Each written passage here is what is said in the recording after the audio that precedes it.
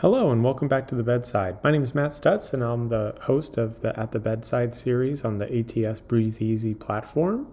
It's great to have you back. Today we're going to tackle a commonly encountered problem in the ICU, thrombocytopenia. And to help us go through that case, I'm really excited to have Dr. James Walter from Northwestern University.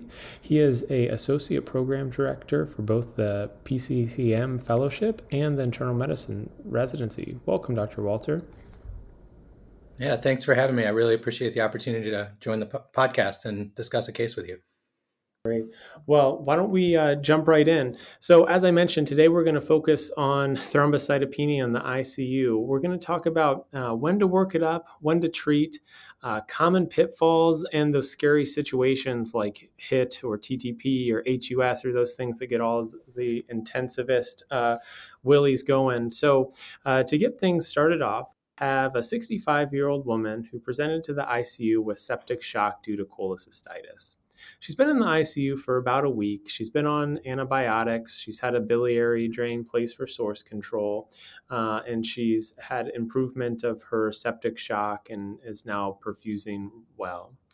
Today on rounds, the very diligent residents let you know that the platelets have been steadily decreasing for the last 5 days, and she's gone from 312 to 45.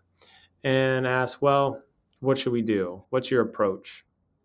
So I guess I'll just start out by acknowledging that and how common of a problem this is for us in the ICU. Depending on the study that you look at, roughly half of patients who are admitted to the ICU develop thrombocytopenia at some course in their critical illness. And I think it's also reasonable to think about thrombocytopenia to some extent as a marker of illness severity. Patients who develop thrombocytopenia during their ICU stay, especially patients where the thrombocytopenia is prolonged, have consistently higher mortality rates than patients who don't have thrombocytopenia. I think it's also important to point out that it's uncommon we find a single cause for thrombocytopenia in the ICU. In studies of very well phenotyped patients, over a third of patients with thrombocytopenia had more than 3 or more identifiable causes for their low platelet count.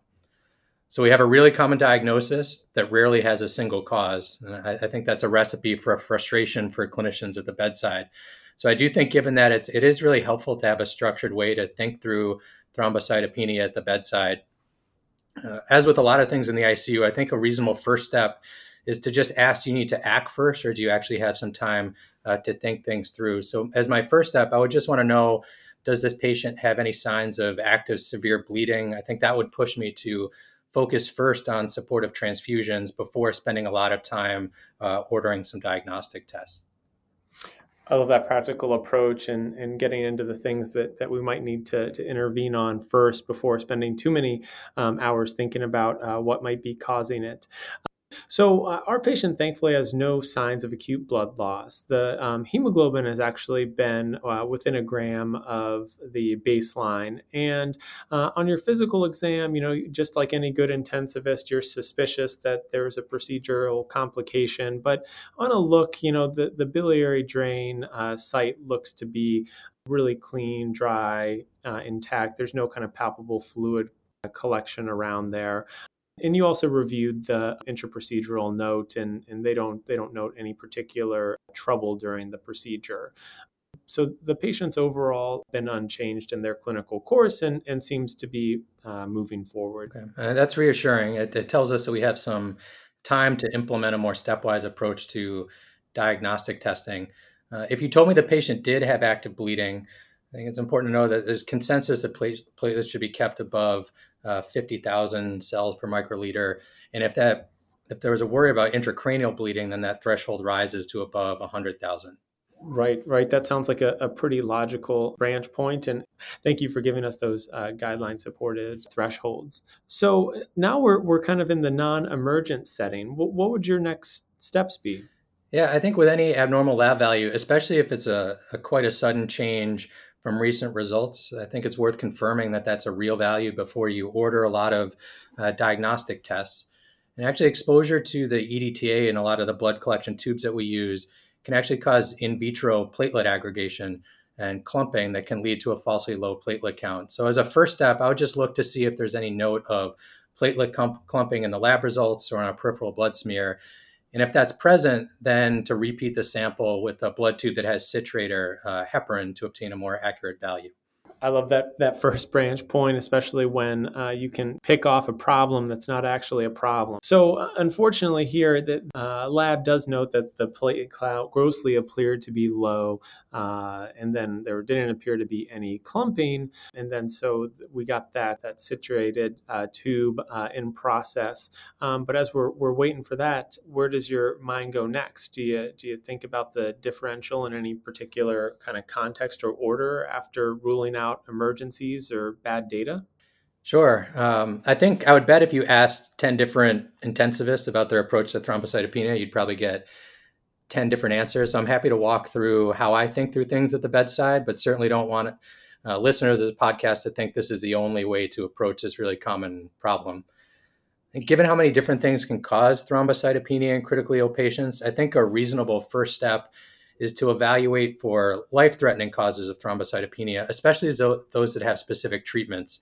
And for me, that means excluding a primary thrombotic microangiopathy and also looking for drug-induced thrombocytopenia, especially one you had already mentioned, heparin-induced thrombocytopenia. I think as you're thinking about, well, what test should I start with in a thrombocytopenic patient? I think having a CBC with differential, a peripheral blood smear, coagulation studies, and then testing for markers of fibrinolysis like a D-dimer and a fibrinogen are really important, as these tests, when combined, can really help rapidly narrow your differential diagnosis.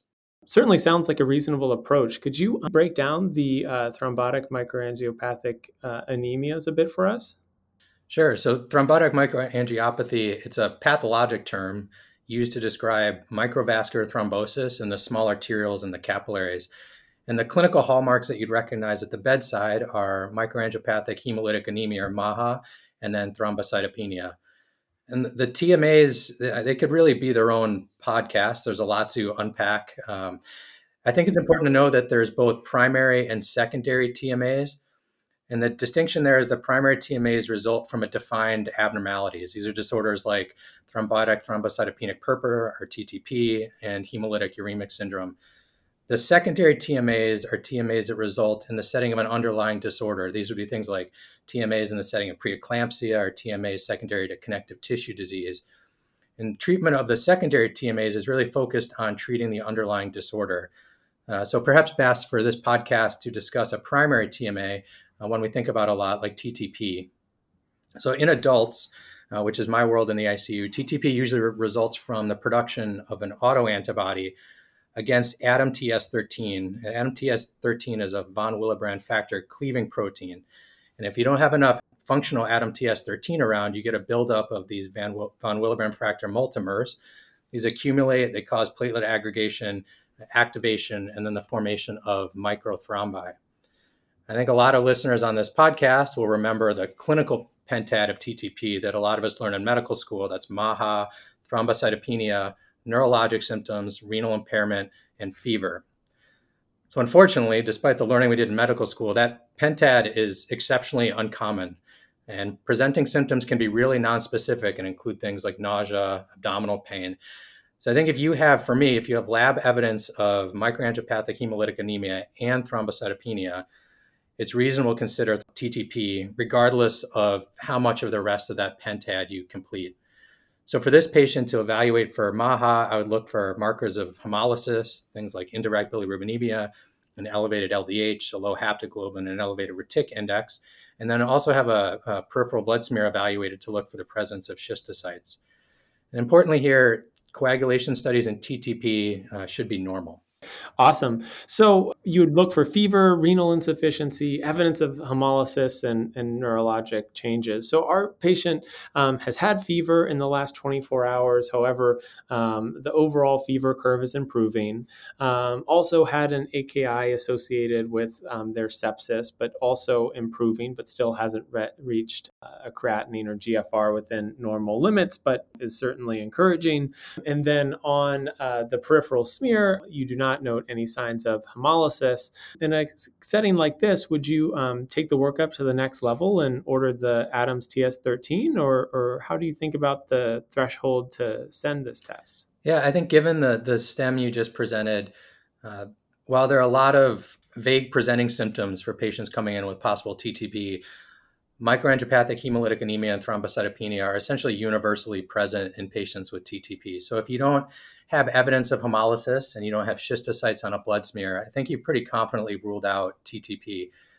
There is a score, it's called a plasmic score, that can be used to help determine your pretest probability of TTP.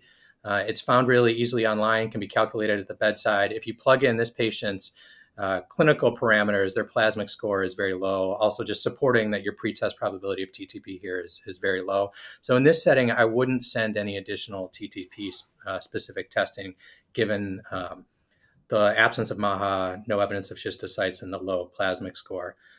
Just to be complete, if you are worried about TTP, I think a really important clinical point for clinicians at the bedside is that you need to initiate treatment for TTP, that's plasma exchange, urgently. You should certainly send out the Adams TS13 level, but it takes a long time to come back. So you shouldn't wait for that before initiating plasma exchange. That's great. You certainly don't want to be waiting for a lab result to the patient's detriment. So that's really a key point of starting therapy before you may or may not have the lab result back.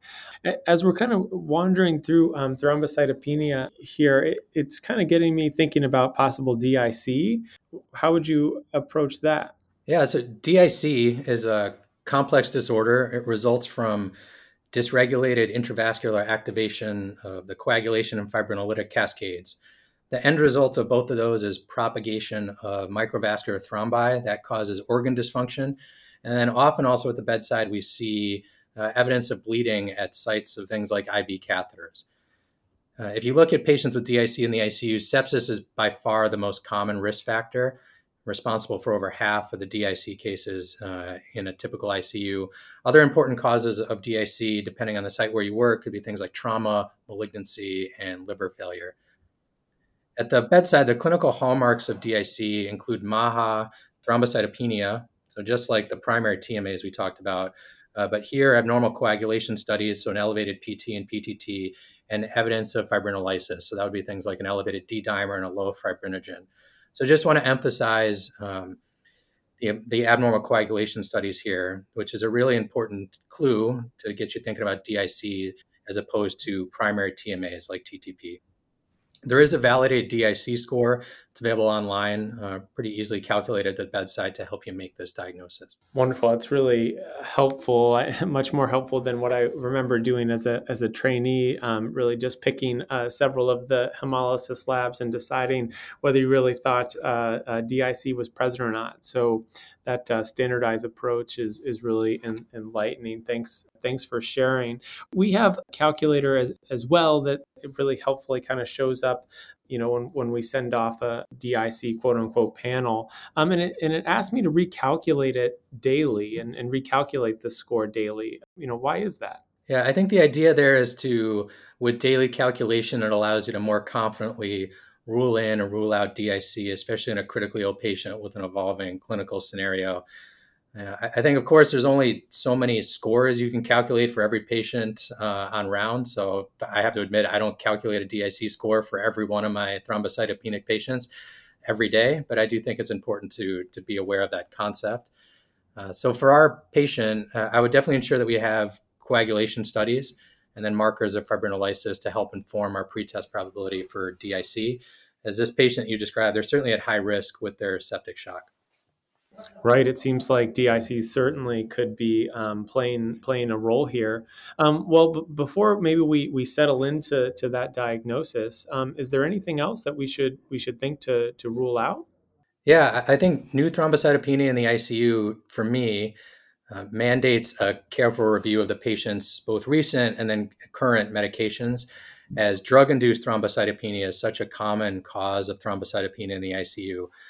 And drugs can cause thrombocytopenia through a couple mechanisms, both immune and non-immune mediated thrombocytopenia. A lot of drugs suppress marrow production of platelets, causing thrombocytopenia. A common one here would be something like linezolid.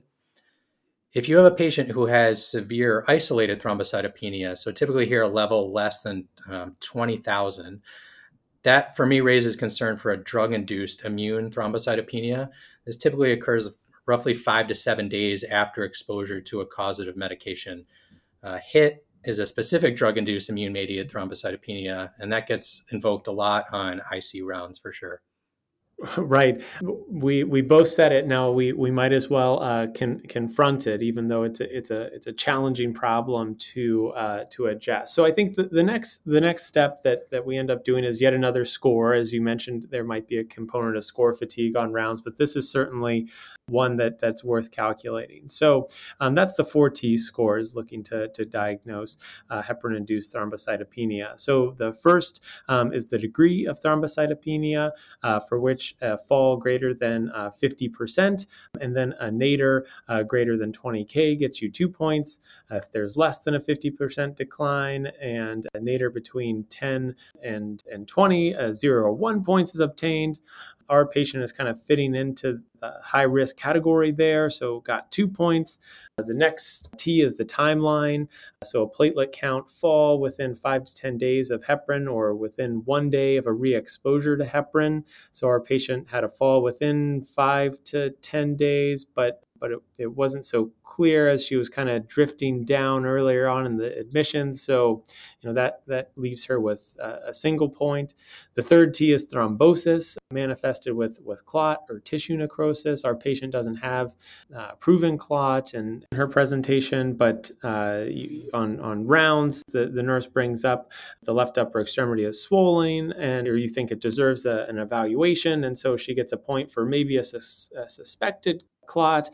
And the fourth T is if you have other causes, which she certainly does. She has the kind of dreaded 4T of 4. So what do you do, and what does this mean to you?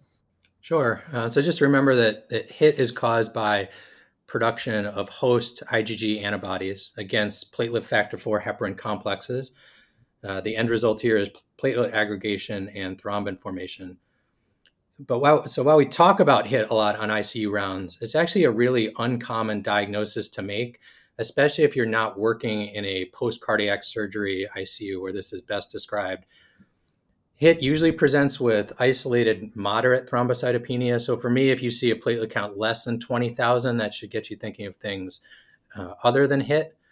And importantly, while a lot of causes of thrombocytopenia are associated with bleeding, it is unique in its thrombocytopenia and thrombosis, including arterial thrombosis and thrombosis in unusual vascular bed like mesenteric vessels. So if you have new thrombocytopenia above 20,000 and new clots, that should definitely get you thinking about HIT. This typically occurs 5 to 10 days after starting heparin, although an important caveat here is in patients who were exposed to heparin within the prior 80-ish days, that drop can be much more acute. So it is really helpful here to have a medication history. Because true HIT is pretty uncommon, and up to 20% of patients who've been exposed to heparin actually may have detectable IgG against these platelet factor 4 heparin complexes, the evaluation for HIT should really follow a stepwise approach that's grounded in some assessment of pretest probability. And this is most commonly done, like you nicely walked through, with the 4T score. So if you have a 4T score of less than 4, you've pretty confidently ruled out HIT and no real indication for pursuing other serologic testing.